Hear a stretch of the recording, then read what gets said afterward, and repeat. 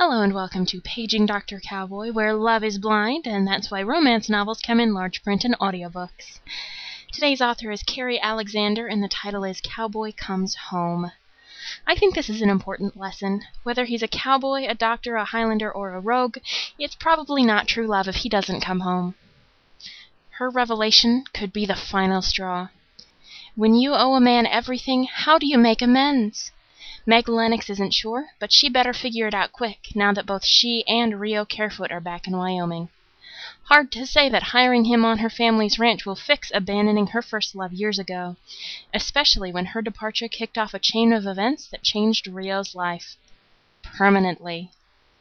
But the job is a start. Working together, she learns that the best parts of him are still there. How can she not be tempted? So maybe this is their chance to get close enough to try again. Or maybe she's kidding herself. It's good to know she can get close enough to him to find out his best parts are still attached. Otherwise, this would be a very short novel. So until next time, this is the future Mrs. Dr. Cowboy reminding you that the best ones don't keep it between the covers.